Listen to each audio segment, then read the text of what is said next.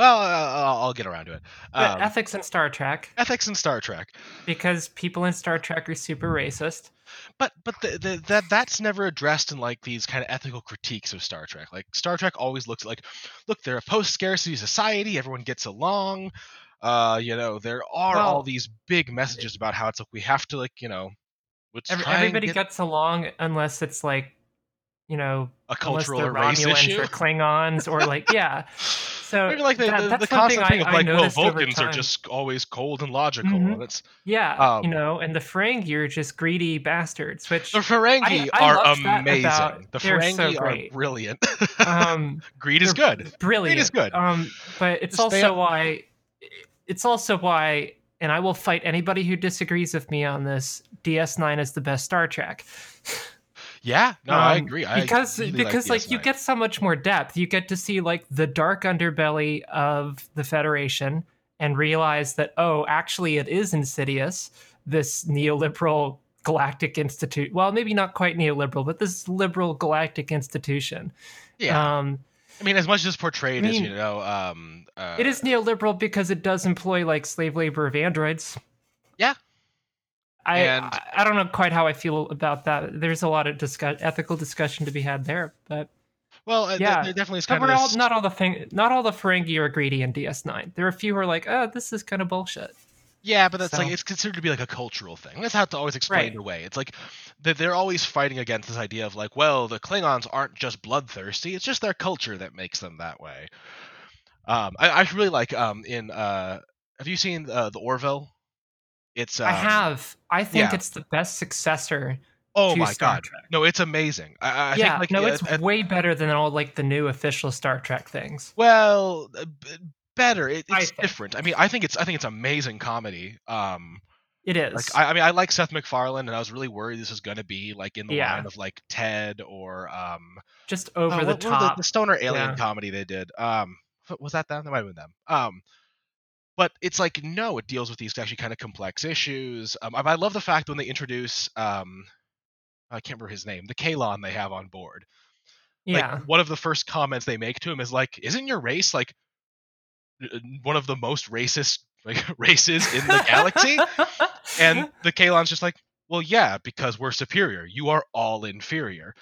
And it's just this kind of like joke throwaway thing they do like in the first episode, but like a lot of stuff in it, it ends Yeah, up being kind of like not quite a brick joke, but this like way of building more depth later on in the series where it's like, yeah, well, then they go to the Kalon homeworld and they're like, yeah, we basically sent him as an emissary to see if we want to join your organic races um, federation. It's not federation, but basically. yeah, And essentially say like, no, we are just better than you, so we should have all the resources in the galaxy. So we're just going to exterminate you along with the rest of life in the galaxy. yeah, Which I mean, that's yeah. a pretty common sci-fi trope, and it's something that even like It futurists is. freak out about. Of like, well, what happens when AI realizes it's better than us, and that we're kind of wasting its resources? Um, they need us to survive. Yeah, I mean, then you get the whole like the Matrix thing. Yeah, like we would make incredibly efficient, useful, good batteries. No, actually, That's what human bodies are made for. They're really good at that. no, because that's actually like um random Matrix trivia is that the Wachowskis when they first like were Yeah. getting the ideas together for the Matrix, they wanted to have that scene where Morpheus shows Neo the battery and says like to turn human beings into this and shows the battery and it's like Yeah. whoa, they're getting our electrical impulses from our brains and our hearts and using that to power their or heat or whatever they're using. Yeah. And it's like no, in the original like version of it, it was supposed to be him holding up a microprocessor and saying turning humans into this. Right. It's like yeah, they're using our Yeah. brains as microprocessors to build the Matrix. Like that's what it's for. It's just I mean, Yeah. a much cooler idea, and I get that like It they didn't is. think people would And understand that. far more consistent with computer science. Yeah, well, it actually makes sense then, Yeah. where it's like, yeah, that's. I mean, Yeah. you make a cloud of human brains. I'm sure folks like Elon Right. Musk are super down with that. So I mean, yeah. Yeah, whatever. That guy is just like a compute, like, I don't know. He's just a mental breakdown well, he's away having a from mental breakdown something. right now, so Yeah. he's posting we should free America, liberate America, and stuff like that on Facebook, and also like just Dude, posting you're stuff South like African. he And you made all made your money all off of his of money daddy's. during Yeah. apartheid. Yeah, he made all of his money off of daddy's emerald mines in South Africa. Like, fuck you, you piece of shit. We're gonna get old Muskie angry at us, and I'm okay with that. Let's get a Twitter flame war going with it, Elon Ah, Musk. okay. And then we can then he can accuse us of some things. We can sue him rightfully for slander and libel and then Hey, lose per se somehow. damages. Well, actually, no. I think he's lost most of his like slander lawsuits and libel lawsuits. Well, he didn't lose the one about calling that guy in Thailand who the diver who saved all those kids or helped save all Really? those He kids how did he not like lose called him that a one? pedo. Yeah. And How did he lose that? Not lose that one. I don't know. I think the court said, well, this man didn't demonstrate any damages, but like you just accused somebody of something pretty fucking like Yeah. serious and despicable. Like honestly, I don't think you should have to prove damages for that. Yeah. You shouldn't. You don't have to. It should be. It should be per se damages. Yeah. Per Well, se. it's Yeah. another Per case. se. It's another case of the law doesn't apply to the rich, Yeah. as we all know. But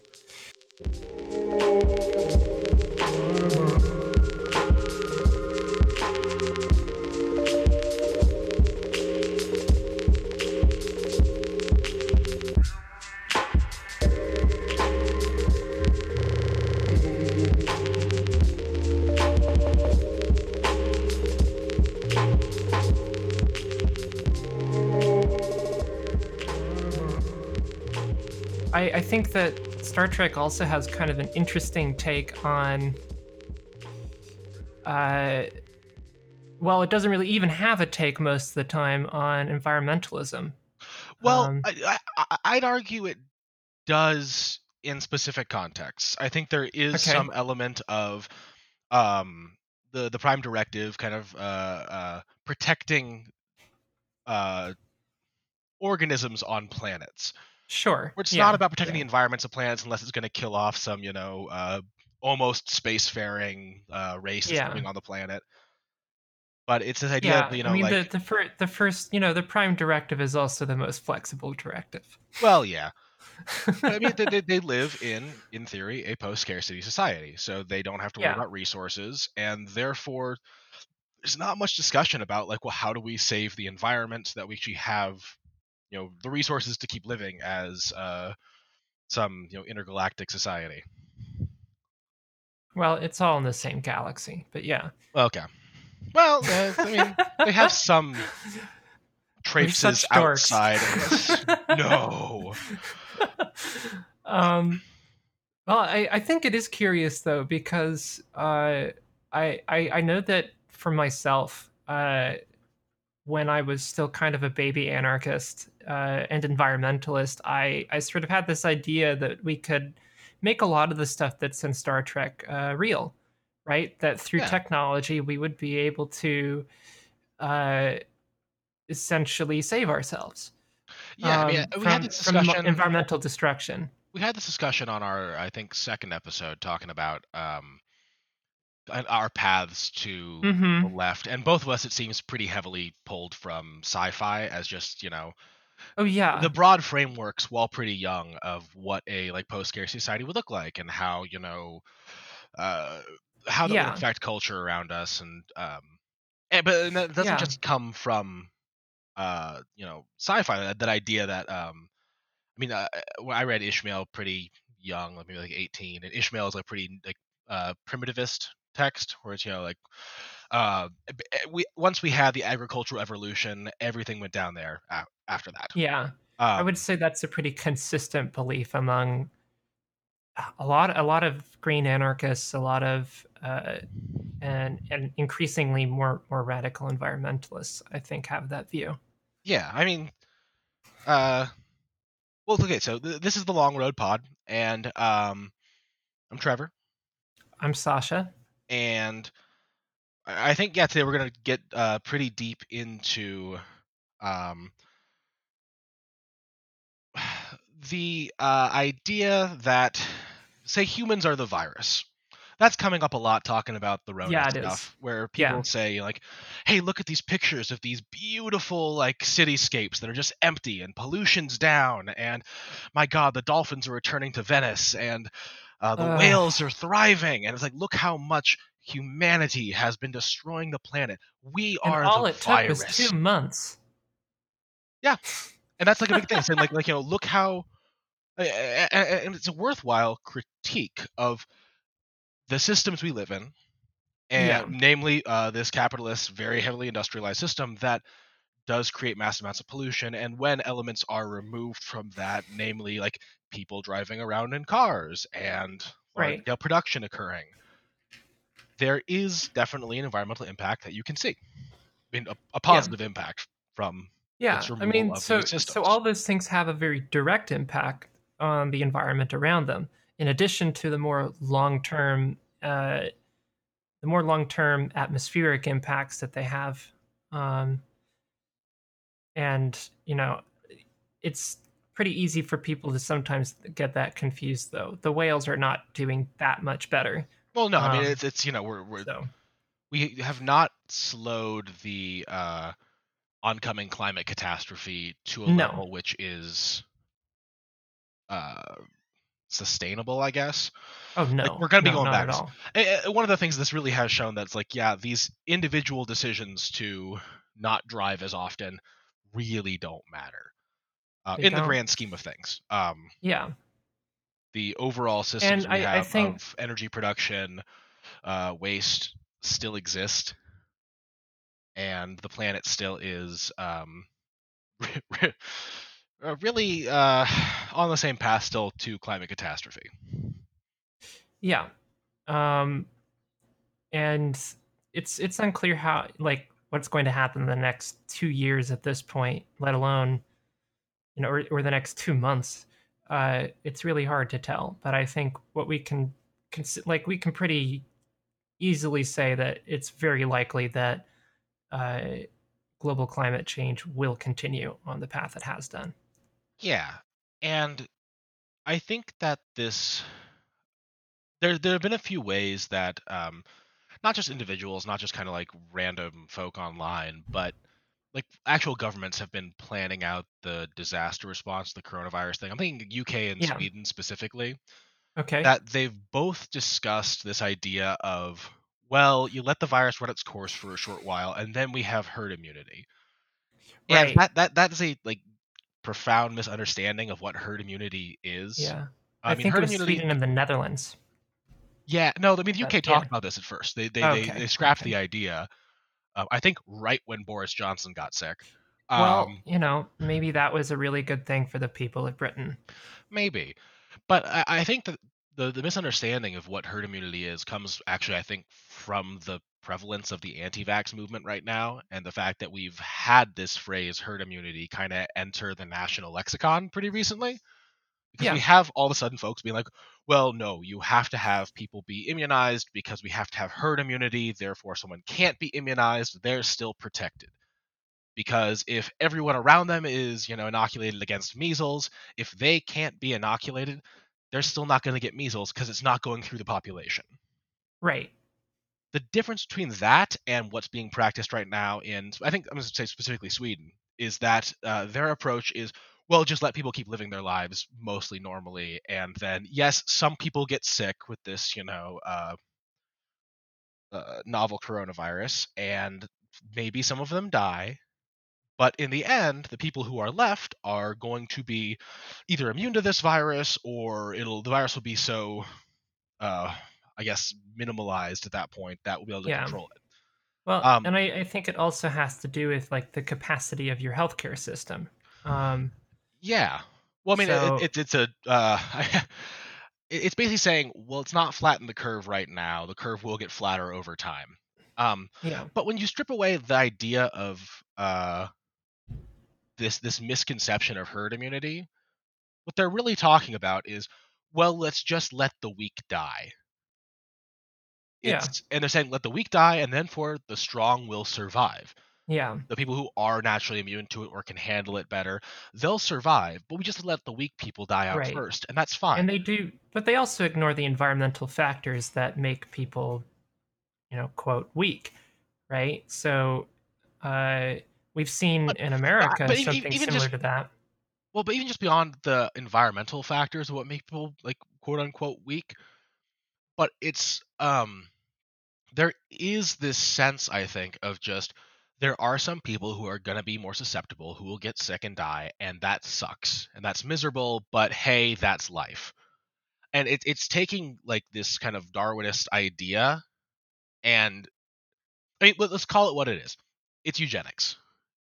It's saying that, well, we'll let the weak people die off, and then the strong people reproduce, and therefore everyone will be stronger overall. And that's like textbook eugenics. Yeah. But I think, textbook eugenics was also incredibly racist. And so that's what I mean with the environmental factors, where Yes. poorer people in more closed conditions who don't have access to healthcare, who don't have access to like good food and secure water uh, and shelter, are far more likely to get the virus and far more likely to suffer severe consequences from it I mean, and ultimately think die of, from like, it. the U.S. response to Hurricane Maria when it hit Puerto Rico, where there was pure apathy from our government to, like, Yeah, how to deal with the damage there.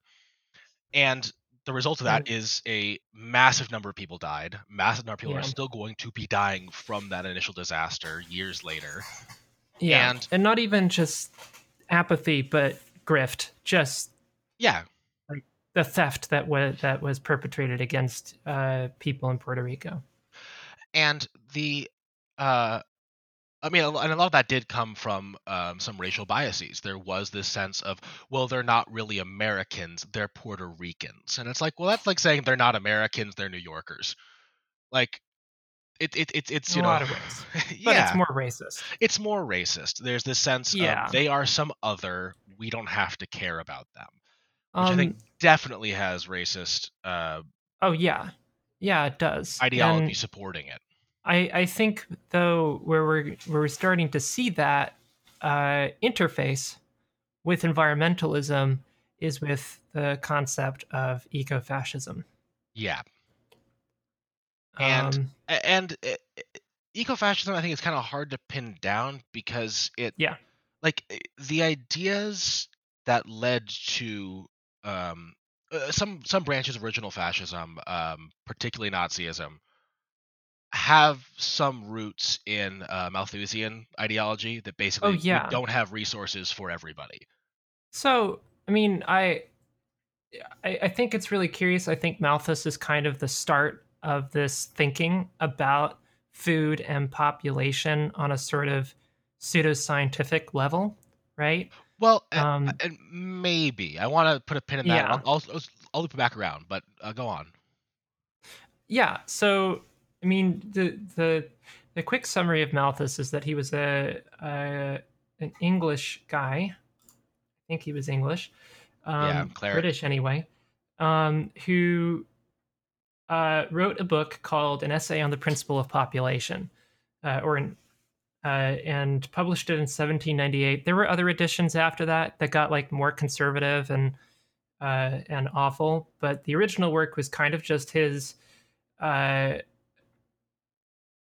observations. Ultimately, a lot of it's just observations on the nature of how population increases and how, as food production increases, it tends to lead to just an increase in population instead of an increase in the quality of life for everybody. Yeah, and part of that is Um, looking at, actually, like, there were, like, class divides he did kind of note in that were oh like, yeah, yeah, like the rich are getting all this more food, better food, and the poor populations are still suffering as they had been historically. yeah, and they just have more kids for the most part.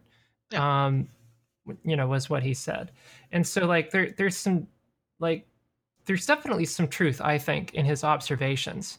But and But there are some errors in it that just, like, I mean, with the he was looking at, like, logarithmic population growth and arithmetic or geometric food growth. And that's not necessarily true because we have had advances in like fertilizer development Right. and I mean GMOs, stuff like that, that have actually increased food production. So it's not the situation is nowhere near what he Yeah. kind of prophesied it would be. Yeah. He thought that there was essentially a limit to the amount of food you could grow on land that technologically you couldn't increase beyond that point. And that was also a fundamental premise of later on Nazism in Germany. Um, Which I think also is in some way sort of taken from, I mean, a lot of things like in Nazism, the way they actually pursued their eugenics programs were based on pre-existing models, British colonialism, oh, yeah. American colonialism, and specifically like the U.S. Trail of Tears and how the U.S. population, um, the U.S. European population had prioritized themselves over the native groups who were living in this country and basically saw like, well, we want all this land, we want all these resources. You're on the land right now, so we're just gonna push you somewhere else, and this is now our land. And there's some idea of the Yeah. uh, Western exceptionalism of like and that Yeah. ideology I think has been part of colonial expansion throughout Right. the history of colonial expansion before it had And any sort especially, of like fascist trimmings. yeah, you can see. So you had that sort of Malthusian land and food understanding that was a big part of Nazi ideology later on. But there was another side going on, a more like philosophical, like connection to the land, idealism, romanticism side that you could see in Europe and America. That it went by different names, but you like in America, I think a really good example of this was actually Thomas Jefferson, who really supported a rural America where every man had his homestead, right? There is Well, sort of yeah, this this, is transcendental idea of that. yeah, which came later, It's similar kind of underpinnings of like somehow people are tied to nature and the land. yeah. And in Germany, that also had its own development in the late 19th century and into like the early 20th century, the and teens and and 20s. Europe did as well. Like Yeah. pre-Russian Revolution, there was like Tsarist intellectualists who had the same idea of Hmm. there's something I want to say spiritual with the connection of, I'm going to borrow German terms here, from the folk and the land. Right. There's some kind of deep connection where it's not just like, well, we need resources, but this land is us, we are the land. Kind There's of. a Yeah. So deeper mentality there. yeah, that movement in Germany was called the Völkisch movement, which it comes from the root word of Volk, which means there's no like perfect translation in English. I would say that it's kind of a combination of the word uh, nation and people. A nation meaning sort of like this ethnic group of people. Yeah, Um, and it didn't necessarily have a connection to land as an idea until that folkish movement came up and sort of right came up with the idea of what they call blood and soil, which yeah, which is a anyone who directly Malthusian yeah idea. um and in German it's Blut und Boden. And then that has sort of gone on through fascist movements since then. Like today, you can see it in like Ukraine. In Ukraine, you'll see the bad black and red flag that stands for blood and soil that a lot of fascist militias in Ukraine use. Yeah, to Um, be differentiated from the good red and black flag, that's the anarcho-socialist flag. yeah. Um, so this is an idea that is still very much alive in the far right. Um, and so all of this came together. This like the Völkisch movement in Germany also had a big made a big push to like get Germans to go outside, go for a hike. It'll make you a better person, and it'll make the German nation stronger. And that's why I wanted to tie Um, into like kind of American transcendentalism, because like yeah, that, and like later on kind of idealism was this sense that like uh good American men belong out in the woods. They belong in this kind of rugged outdoor space. It makes you good, it makes you strong, it builds your connection to the land. yeah, I mean, you could even talk about maybe like repopularization, the kind of yeah, reframing of Woody Guthrie's "This Land Is Your Land" and how it's interpreted. Because originally it's yeah. absolutely a workers' rights like anthem, or not workers' rights. It's an internationalist anthem, and I think that the way it has been kind of re Co-opted. mythicized, co-opted, yeah, the way it's been co-opted is very much kind of American exceptionalism. Like, this Oh land yeah, is your land because you are an American. That is why this land is your land. And yeah. they get rid of some verses to make that fit, Oh, but it's some nationalism. Yeah.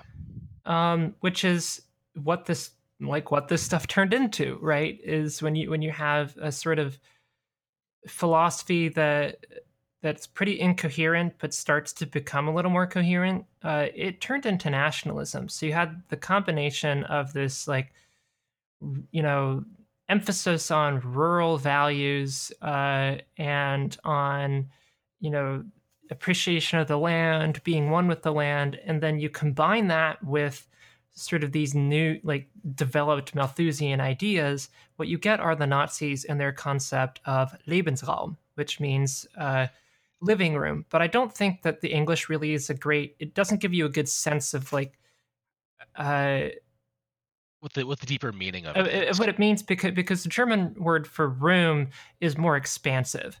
Like it's also the word for space, Yeah, like outer space in German, and so it's a very like encompassing word.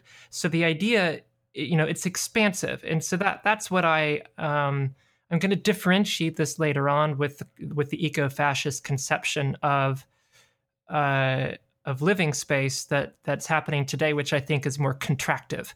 But the Germans, but the Nazis had an expansive version of it, which was that they would expand German lands, particularly eastward into Poland and Russia, um, kill all the people there, settle Germans or Dutch people, because they were going to make the Netherlands German, yeah, and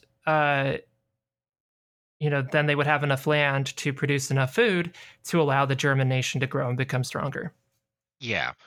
And that is, I think uh, pretty well mirrored by a lot of the Western expansion in the Americas when European forces came over and kept pushing further and further west until Yeah. they hit the Pacific, and then we'll continue on into the Pacific. Um, Yeah. and there, I think, was more of a crunch in Europe at the time because these were uh, expansions into other industrialized lands, and where in the U.S. the expansion was from sort of this industrial colonial culture out into a non-industrialized space. And that has been something which has been addressed, like the industrialization, a lot in sort of the new ecology movements of what is destroying our planet. Is it industry? Is it kind of this exploitive mindset? And one of the ideas that's kind of come out of this is the idea that, well, actually, it's humans are the problem. Yeah. That there's like the zero population growth people who basically saw that, like, yeah, we need to actually like completely restrict human population growth because humans are the bad thing. There's some kind of inherent original sin that humans are just bad and destroy things around them. um, and again, going back to Ishmael, it's one of the points I like is that one of the distinctions they draw between kind of rugged primitivism and the actual like ideology of the book is that no, humans aren't the problem. Human groups have done very well in I mean, alternative systems. Yeah, the It's species is 250,000 years old, and we managed to not destroy everything around us for almost all of that time.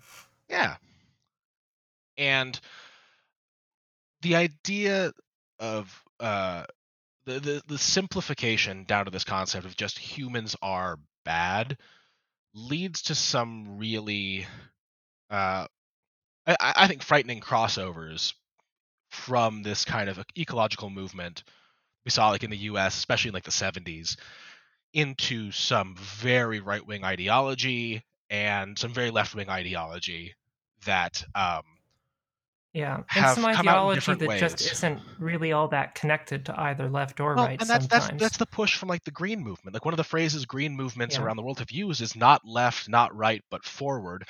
And I mean, like Ugh. Andrew Yang co-opted the same thing. He said basically the same thing. It's like, well, it's not a left wing movement, it's not a right wing movement, it's a forward looking movement. Well, Which, that's because he's a right winger. Like, well, yeah, because that yeah, ideology of well, it's not right, it's not left, it's just forward. It's that inherently does become like a neo fascist ideology. yeah, it turns into that. Yeah, I mean, I should say maybe it doesn't always have to, but that's what's happened historically. Right. Historically, that's how it happens. Yeah, so I think, um, and I don't think we won't go into like the whole long history of it, but I think we saw the early development uh, of what we're talking about today with ecofascism is that it has some of its roots in uh, ideas and movements that were not fascist. Yeah, And it particularly comes from a set of ideology called deep ecology, which uh, was that idea that humans are the problem, and particularly human overpopulation and human industrialization were the problem. So it's where yeah, a lot of like modern primitivism comes from. It's where and it's where a lot of like anti-civ, as an anti-civilization ideas come from. Um, and and these days there's also kind of a new development on it that I really like, which is post Civ. That is kind of a synthesis of things, but uh, what that led to was a number of things that kind of started in the 70s, really grew up in the 80s, and that's when you started getting some offshoots. And one of those offshoots was Ted Kaczynski. yeah. And uh, Kaczynski is, I think, one of those people who's very hard to nail down left or right. I think he Yeah. very much was one of those not left, not right, but forward kind of minded people. And I mean, of course, uh, with Ted Kaczynski, the Unabomber, there is a shitload of yeah. conspiracy surrounding him, who he was involved with. There is some like conspiracy he was involved with some of these like deep green movements, particularly the Earth First movement. None of that's No. corroborated. There's Yeah. a bunch of things that say that maybe he was actually some CIA agent who was part of the MK Ultra experiments, and that's actually surprisingly slightly more corroborated. Um, but I mean, Hmm. the basics and people who don't know Kaczynski, like he was a mathematician in the 90s, went A on very a good one hermitage, too. apparently a brilliant mathematician. Went on like a hermitage out into the woods, wrote a manifesto explaining how we need to get rid of industry because it's destroying the planet, and need to basically reevaluate how humans are creating this misery for ourselves and the ecology around us. And then he mailed a bunch of bombs to professors so that he could get enough press coverage to get his manifesto published. Well, And I he don't published think it. that was his specific goal. I mean, he Oh was no, that's his react specific like, goal. That is in the oh, from the manifesto. start. The manifesto specifically says that the reason he is mailing bombs to people is to get Okay. his thing published. Well, I guess that worked. Yeah, and actually no, it did work because he I believe it was New York Times actually ended up publishing uh his manifesto because he promised that he would stop mailing bombs if his manifesto was published.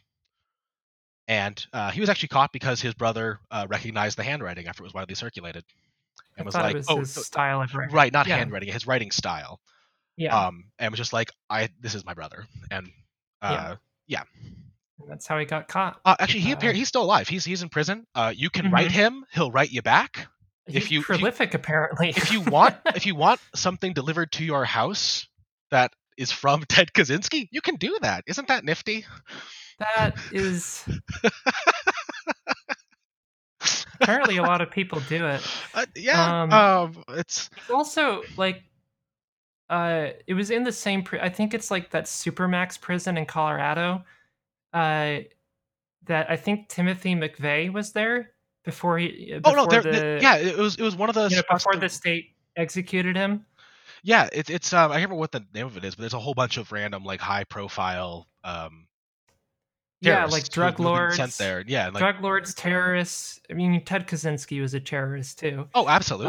No, I mean like Yeah, he specifically is a terrorist. Like that's what yeah, he he did. is. He Yeah, inspired terror to get his political ideas across. Like which, which yeah, I mean, that yeah, they're we can talk about all that's the other like terrorism. random folks who've done similar stuff in the name of ecofascism.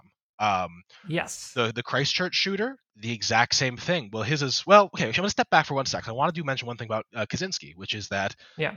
the reason he's kind of hard to nail down is because he decries capitalism. He believes that capitalism and industrialization is what is destroying the planet. Okay. He also believes that this is being spread by liberals, socialists, and kind of left wing minds, and believes that they should be removed first so that the real problem can be dealt with. And he Oh, believes that the real problem is Jewish banking is cartels. And it goes very, oh, okay. yeah, he is very anti Semitic. Well, fairly anti Semitic. He sees it as kind of Yeah. it's the usual kind of anti Zionist conspiracy theories. They pop up in his work. Yeah. Well, which again, there's a difference between being anti-Zionist and being an anti-Semite. He But doesn't draw that line. no, he doesn't. He But that doesn't. ideology then Um, comes in as well when you look at some of these yeah. other eco-fascist terrorist folks who, I mean, the So two big I ones are like I think probably the Christchurch shooter and oh god, the Oslo shooter, Breivik. Yeah, but before we like get to that modern stuff, I just want to quickly say that like Ted Kaczynski started his stuff in the '80s, went through into the '90s, got caught, is in prison, and that in that time also through the '80s and '90s, and then into the early thousands, you saw a number of different groups, particularly activist groups, pop up that were based in some ways in deep ecology, and you got kind of a variety of different Yeah. views and So, yeah, so tactics that came out of let's that. talk about that. Let's talk about like Earth Um, First and those sort of so yeah, so groups. just to sort of quick rundown is like it was like Earth First, the Animal Liberation Front, the Earth Liberation Front, Deep Green Resistance, and a number of other groups that sort of were based in this ideology and had different expressions of it and I mean, you different could argue histories. Move as well. Yes, yeah, definitely, They're more primitivist, but still. yeah. But that sort of takes us up into the mid thousands. Well, yeah, I think that's actually the important thing to talk about is a lot of these early movements were not racially motivated explicitly. There was sort of a push, particularly like after World War II, when there was kind of this proliferation of vaccines.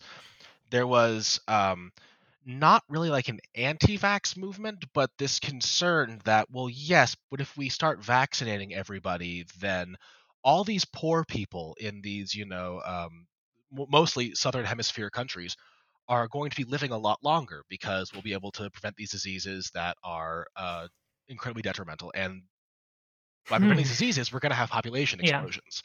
And population explosions comes food insecurity, and we're going to have a global crisis on our Well, hands. also dispossessing people of their land and their farms and ability to produce food, that could also be a problem. Oh, it could. I mean, I think that's definitely the actual problem. But Yeah, there it's was, the actual problem. yeah, yeah. But so a lot of these like early movements were, again, not explicitly racist, but I would say absolutely racially blind. At the very least, that Or were saying like, implicitly racist, or yes. implicitly racist. There were folks who very much, I mean, like, when the AIDS crisis was really blowing up in Africa, there were a lot of folks who were saying, well, isn't this kind of a good thing? I mean, it's gonna create natural population control. Uh, And that wasn't, Disgusting. yeah, but it's these ideas in a lot of cases are intellectuals, Western intellectuals, white Western intellectuals, Hmm. who are looking at what's kind of colloquial called the third world and saying, well, if a lot of them die off, it's not really our problem. Even during the Cold War, there were some voices saying, well, if there's a third world country that doesn't want to support us, like the first world, Western nations and NATO, Yeah. that we should not give them any aid. And the Yeah. artifacts I of mean, that that was a still common exist. view. I mean, the Yeah. fact that still, like during this global pandemic, we've been denying aid to Iran. We've been blocking aid to Iran. We've been keeping the sanctions on Iran.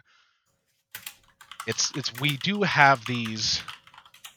There absolutely are some explicit, either I guess xenophobic or actual racist philosophies that come out of this population control mindset.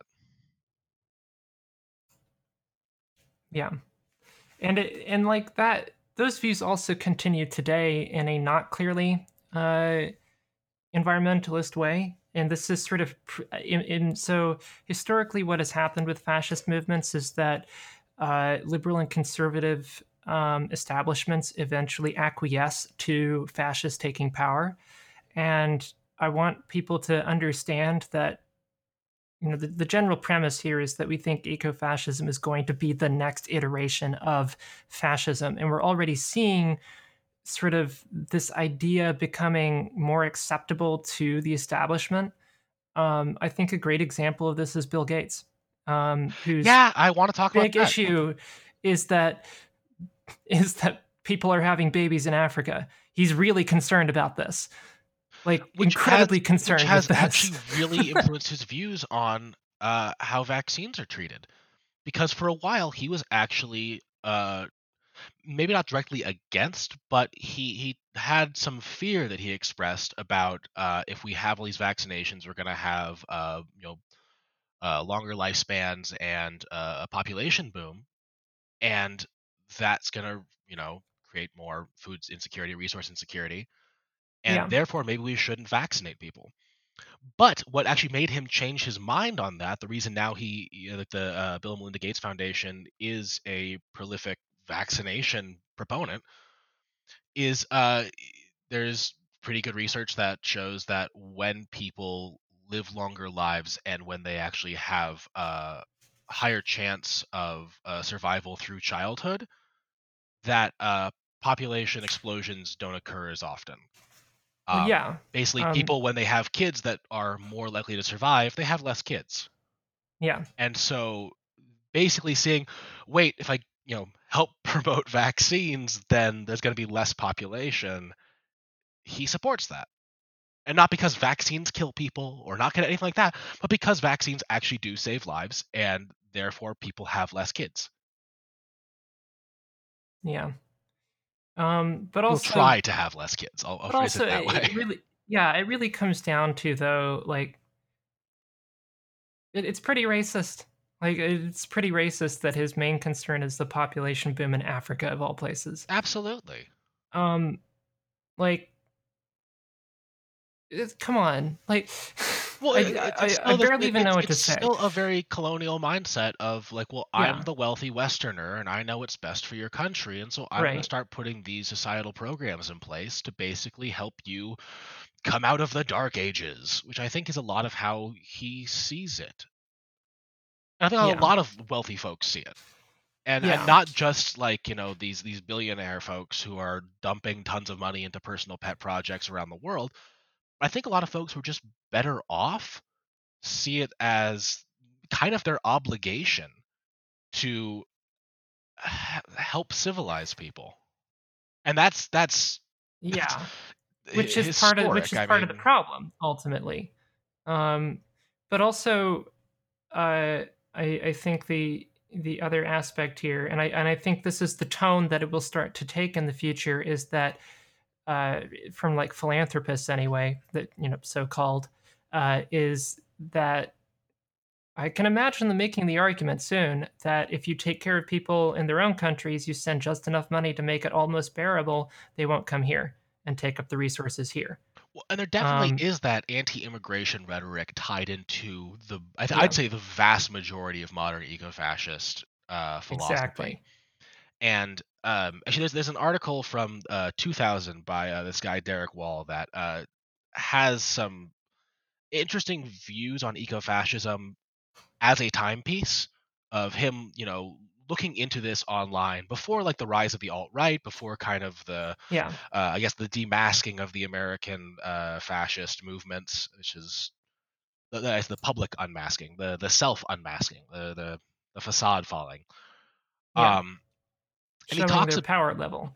Yeah, and he talks Uh, about these folks online who actually do have this like um, strong uh, indoctrination in these Nazi ideologies of like Lebensraum and um, using these uh, like the same ideology, blood and soil. yeah, We need a space for our people and our folk, and the fact that this has been ongoing for some time, it allows you to see kind of the cross pollination that these ideologies have had, both like the deep green movements and these eco-fascist movements, which the like uh the green scare stuff that happened in 2000s with a lot of folks being arrested as terrorists after yeah, 9/11 yeah, for engaging in non-terroristic activities for a large part. yeah. Well, nobody Um, was killed. no one was killed. Their bombs were set off. Mostly it was protests. Mostly it was organization. Yeah, Tree sitters, people blocking rail lines, stuff like that, well, and spiking trees, and spiking trees. Yeah, which was huge. that was huge. Yeah, but um, that was going on at the same time that there was this slight decline in the American militia movement. That was a very right wing movement that led to stuff like the Oklahoma City bombings and had this more, I guess, drive up the body count mentality that you see kind of through the Unabomber stuff. But when I think you start really seeing those ideas really cross pollinating is when you get to the modern alt right spree shooter folks. Um, Yeah, because you end up at yeah, that point having people who have this same, without hyperbole, terroristic ideology of I'm going to kill as many people as possible so that my manifesto gets published. And you see that with, um, the Christchurch shooter specifically called himself an eco-fascist. yeah. Um, the Oslo shooter in 2011, um, he actually mentioned Madison Grant in his manifesto, who is like a he was one of the founders of the Sierra Club, um, and Hmm. who was like a strong believer in scientific racism, and what is kind of one of the minds behind what was ecologically focused sort of proto-fascist stuff in the US. And so there are these ideas that are all kind of tied together in these modern movements that then, along with being ecologically focused, are extremely nationalistic and extremely racist, um, Yeah. and Well, deeply tied and with the immigration let's not concerns. like say like I don't think they're ecologically focused.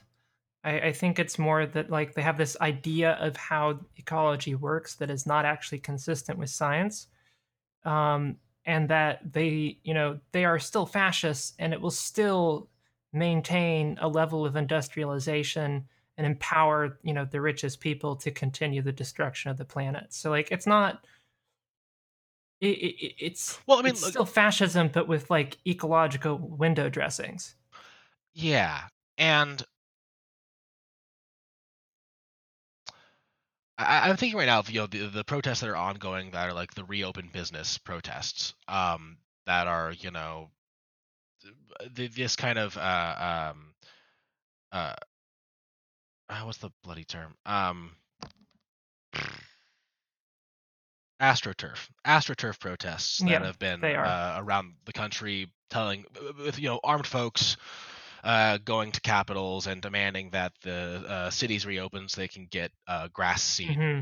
Or I mean, actually, in the Midwest, there are a lot Yeah, of folks saying like, "Let us go hunt, let us go out into the outdoors, let us go be active outside again. It's almost summer. Come on, my God!"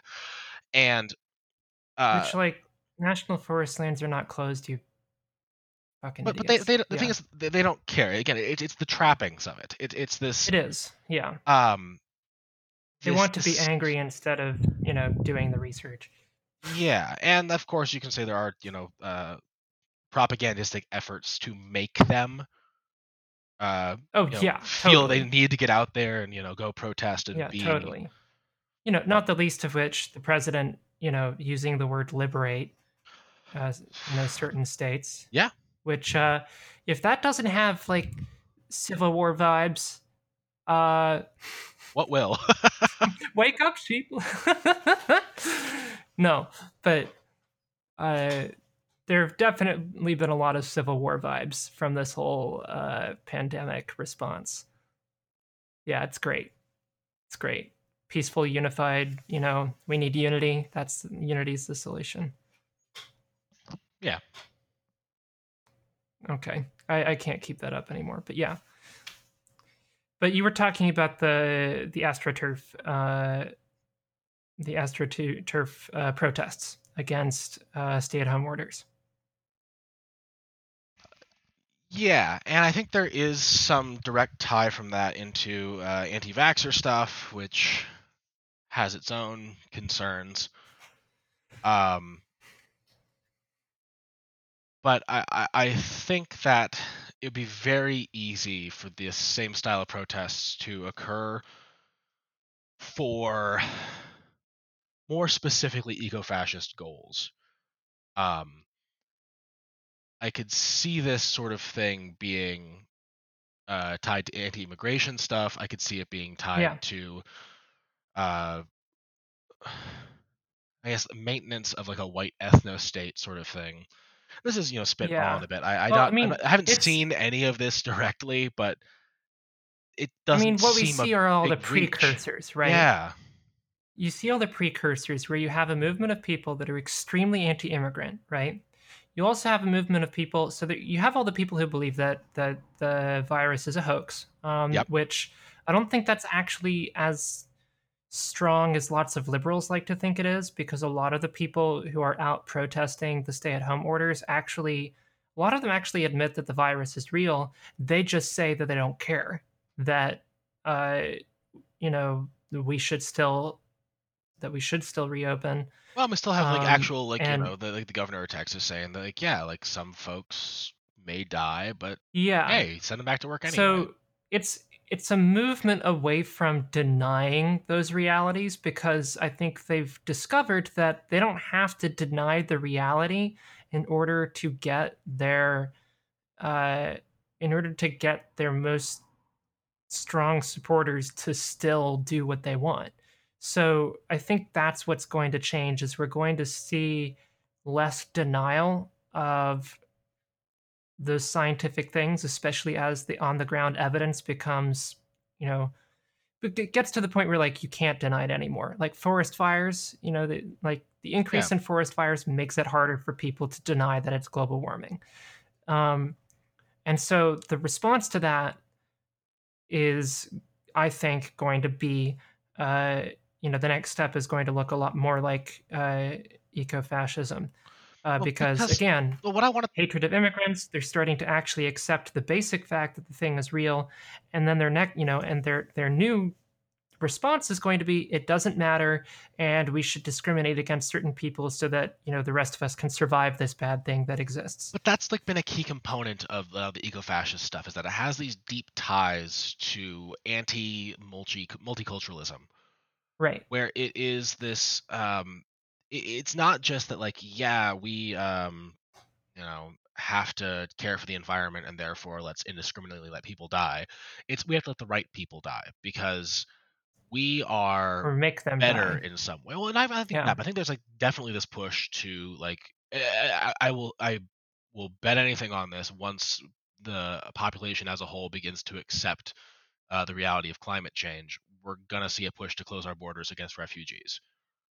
I mean, it's already starting It's for already other been going reasons, on but for a while, but I yeah, think that specifically when we have climate refugees, they're going to be turned yeah, away on the grounds that they are not American and we have to care for Americans first.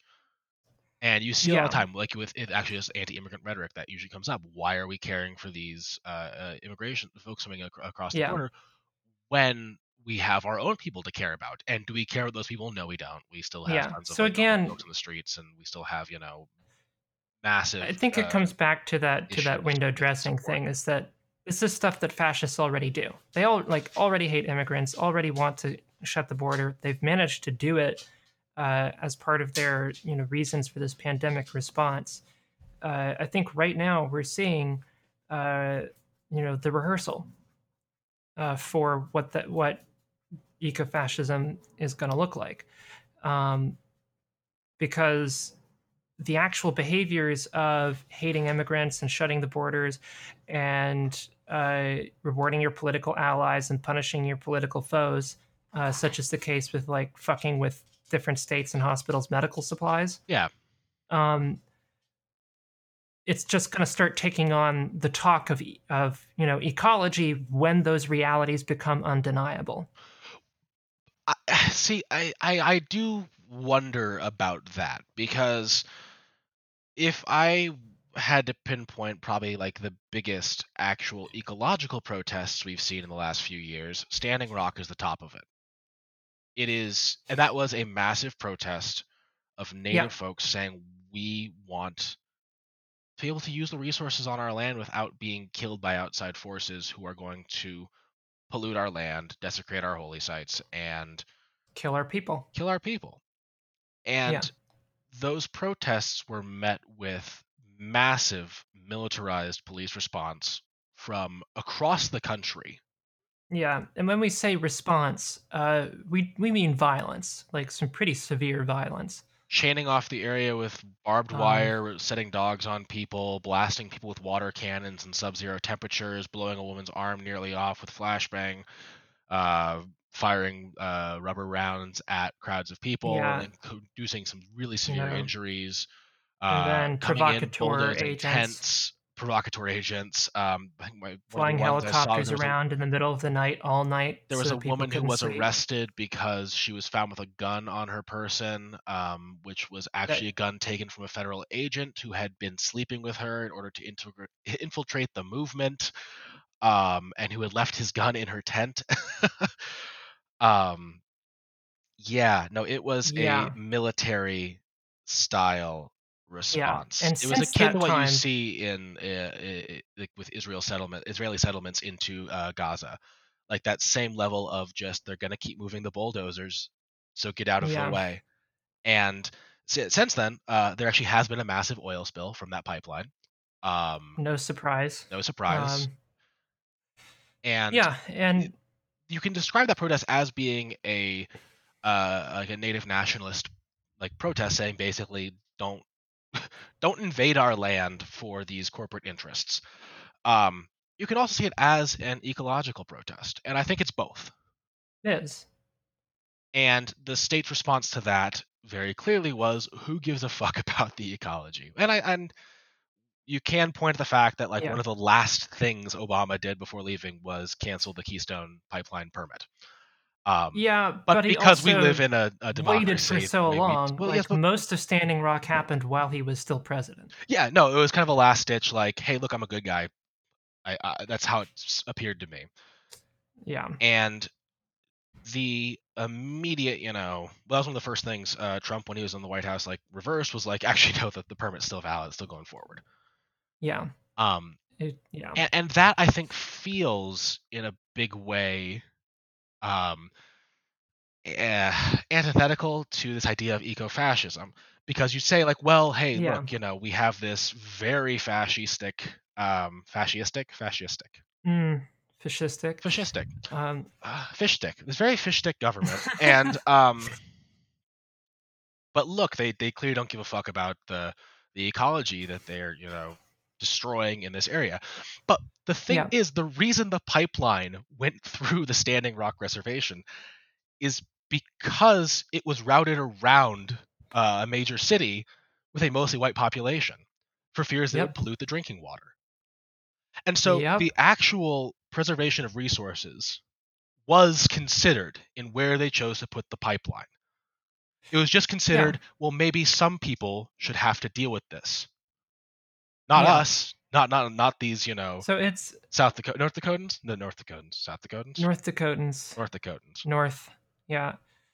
I think though it comes down to the like it's not really principle, but it's syncretism, right?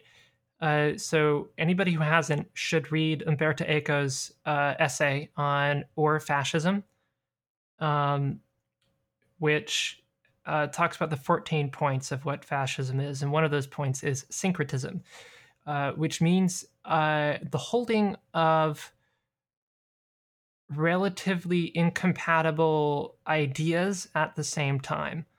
Mm, In psychology, we call it cognitive dissonance, but in ideology, I think syncretism is a very good way of describing it. So you had like the Nazis who were both very like tons of them were Catholics, but also had this like big support of like interest in the occult, and like a and their own yeah. special version of paganism called Irmanism. Yeah. But uh, so like Catholicism and paganism not compatible historically. Big. Yeah. um, you'll see syncretism in other things too. It's not just fascism, but so I think what you'll see with like ecofascism, one of those syncretist things is that they can be both corporatist, um, and support putting pipelines through on indigenous people's land and through their communities, uh, and continue the extraction of oil, Yeah. while at the same time like while at the same Well, time supposedly believing in stopping destruction to the Well, environment. and Murray Bookchin talked about this like in the sense of Nazism and saying that like when it was coming into power, it did sort of cast itself as this kind of militantly anti-capitalist group. Um, but its anti-capitalism was this very like racist, imperialist, and like nationalist ideology, which did really extol this like uh idea of like wilderness worship or like nature worship almost, where it was this very pastoral ideology of it's blood and soil was not seen as this like in the propaganda sense. It was not portrayed as a we are going to be killing lots and lots and lots of people. It was just this, well, look, we need this land. You see a lot of these propaganda posters at the time from Germany, from Russia, and actually U.S. as well, where they have these kind of like stoic farm workers standing up in this very Art Deco style with a bushel of wheat over their shoulder and a sickle at their hip. Like Hmm. it is this. There are propagandistic ways to get through the cognitive dissonance, Oh and yeah. I think we haven't seen that yet. We No. haven't really seen this whole like, no, the real push is for, I mean, maybe some of like the rhetoric that comes out about protecting American farmers, but I think there is this widespread acceptance that the majority of the farming in this country relies heavily on migrant labor, and I think that Well, that connection has not quite gotten through the cognitive dissonance yet. well, no. Especially not since the harvests are going to be a real problem this year, Yeah.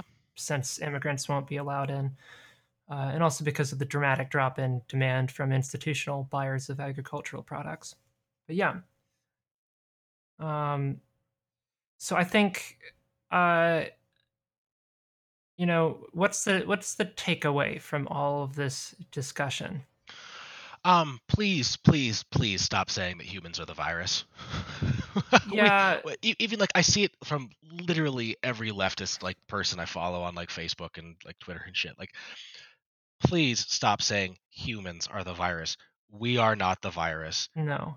Capitalists are the virus. Get it straight. No, no, not even capitalists are the virus. Like, capitalism is a specific thing that makes all these societal ills worse, including pandemics. Yeah. It is not the inherent thing that is threatening us right now. That doesn't mean it's not bad. It doesn't Well, mean that it's not leading to worse responses to these pandemics and what is the inevitable coming climate catastrophe. But the idea that it can be resolved by mass deaths is objectively horrifying and has historical roots that have led to a large majority of genocides in this world. And if we keep having this idea coming from folks on the left and the right simultaneously that, well, maybe humans are just bad. So, because humans won't improve ourselves, we're going to have to learn to be bad humans. And that may just require letting a uh, lot of people die. yeah, That is a dangerous ideology. it's a And when dangerous you ideology and when for you sure. have folks on the left saying that and you have folks on the right saying that, you're gonna get ecofascism as a predominant political movement. And once that happens, we're gonna really be beyond the Rubicon. We're gonna be Yeah. deep in a political issue that we don't have the language to deal with. No. Um, which is one reason why why you really have to approach the whole thing from a whole lot of different points of view, historical, philosophical, ideological. Well, and So, a thing I want to point out is that this is also from Bookchin. It's a 1987 essay that he had, where he talks about um, kind of this historical concept of nature worship, very specifically, like not this kind of idea of pastoralism or idealism, but actual nature worship. And he discusses the Nile Valley and how there was this um, real worship for the change of seasons. There was a worship for the river. There was a worship for the soil. There was all this deep spiritualism tied into. Not they didn't, of course, think of it as an ecology. It was just the cycle of the world around them. It was just life, and that was tied very heavily into one of the longest existing caste systems and oppressive monarchies that this world has seen. And once you have this sort of real worship of uh, the world around you that is tied to oppressive systems, it becomes really hard to get out of those oppressive systems without feeling like you are fighting against the world around you. yeah. And I think that is you see, similar stuff with uh some of the Hindu nationalism right now, particularly in the Kashmir region, where there is the main conflict between like India and Pakistan in the Kashmir region is that it is one of the main water flows for both northern India and southern Pakistan. And because of that, it's one of the most contested areas on the planet, and which is why right now there is the Indian military has seized control of it, and it's been in basically a media blackout since last summer. Yeah. It's resources are key things people fight over, and making it seem that the only option is to completely eliminate your opponents in a struggle for resources is about as far from that sort of Star Trek utopia we were talking about at the beginning of this. But I fear it's going to be recast as the same thing. That people are going to see that, struggle for resources and say, well, actually, that's how we get to our, spacefaring gay luxury communism. Well, gay luxury anyway. But I mean, that's I um, think how a lot of folks are going to see it as like this is the path forward, especially when we get into an actual climate catastrophe. I mean, And we're in it now, but we're waiting. as it becomes more widespread and affects more people directly, yeah. Yeah. So, honest, what are your thoughts? Yeah. What are your end thoughts on I this? I barely have any. I'm waiting for the other shoe to drop. I'm waiting to see what happens through this pandemic. I think that the response that we're getting from the state and from regular people is going to tell us a lot about what the future holds. And I think that the coming depression and the responses out of that are also going to tell us a lot about what we can expect um, in the coming decades for the development of ideology and for the problems that we're going to have to face and the enemies that we may potentially have. Um, so, if you can, if you have the resources, if you're comfortable enough, pay attention. Uh, look out for the warning signs. Figure out, what you're seeing, and figure out what your response is going to be.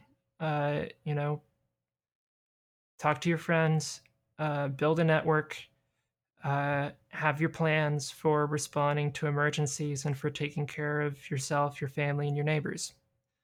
Um, because we talk a lot about ideology. We need to. Theory is important.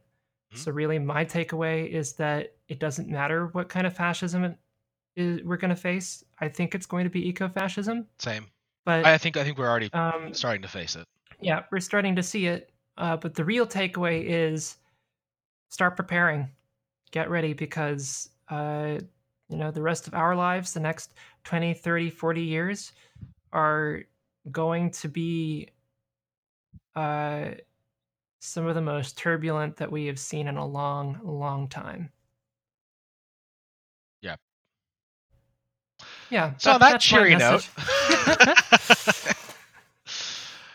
I yeah, mean, like we'll still like dance and sing songs of shit. Like if you're planning stuff and like getting together and making mutual aid networks and you're not singing and dancing, then what the fuck are you doing? yeah. No, I mean, like Honestly. the thing is, preparing for the apocalypse shouldn't be somber. Yeah. No, and I mean that's kind of a jokey thing to say, but absolutely seriously, like it's getting into a doomer mindset with this is so easy when Well, you are looking at proto-fascist groups and openly fascist groups going around to Capitol buildings waving rifles and seeing police kind of just shrug, and then simultaneously seeing folks who are doing a rent strike getting arrested en masse. It's hard to not look at this and see this oncoming climate catastrophe and not just lose hope on it. And there is hope to be had. We have a chance to still, fight against all of this, and we kind of have to. You don't get to sit on the sidelines. So, no. I mean, it comes down to that question, like, whose side are you on? Um, and you got to pick one. So I think that our response to this coming ideology has uh, to be counter to it, to actually care for an environment and for the people who are affected by the disasters to come, to take care of one another, to build stronger relationships with the people we love, and to make it so that even though we're probably at this point not going to have any adequate response to global warming, that for the time that as a species we have left on this planet, we don't have to wallow in misery. sing, dance, gone. Have your party. Spend time with your friends. Do it at a distance for now, but at some point we will be able to, be close to one another again and hug and be close. Uh, like there is a future, and it may look bleak in a lot of ways.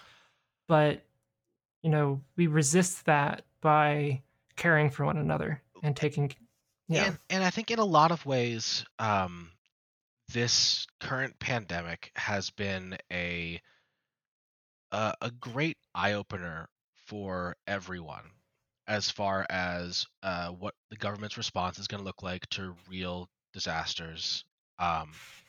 What different groups in the population's responses are going to be to real disasters, and in some way, what real solidarity looks like. Yeah. Where there is this, and maybe it's just the fact that because people are at home more often, when they do go out and you see them, walking around or biking around, people seem friendlier. They're waving. They're Hmm. willing to stop and talk at, a good 10-foot distance, yelling back and forth at each other. But Yeah. there is this sense of, hey, we're all in this together. And Sometimes. and a Yeah. lot, I mean, yes, disregarding the folks who are waving AR-15s outside of the Michigan governor's office, there are a lot of folks who are just treating it as like, well, okay, we have to support each other to help us get through this, not just physically, but mentally. We have to have the support of each other to not lose ourselves in some sort of, massive emotional depression society wise, while we slide closer and closer Yeah. to a financial depression society wise. Yeah. I mean, to use the cliche, it is a long road. And we don't know where the fuck we're going, No, we don't. but we're gonna get there together. Yeah, we And have to. yeah, thank you all for listening, Yeah, and thank you. tune in next week. All right, thank you. Bye. Yeah, bye.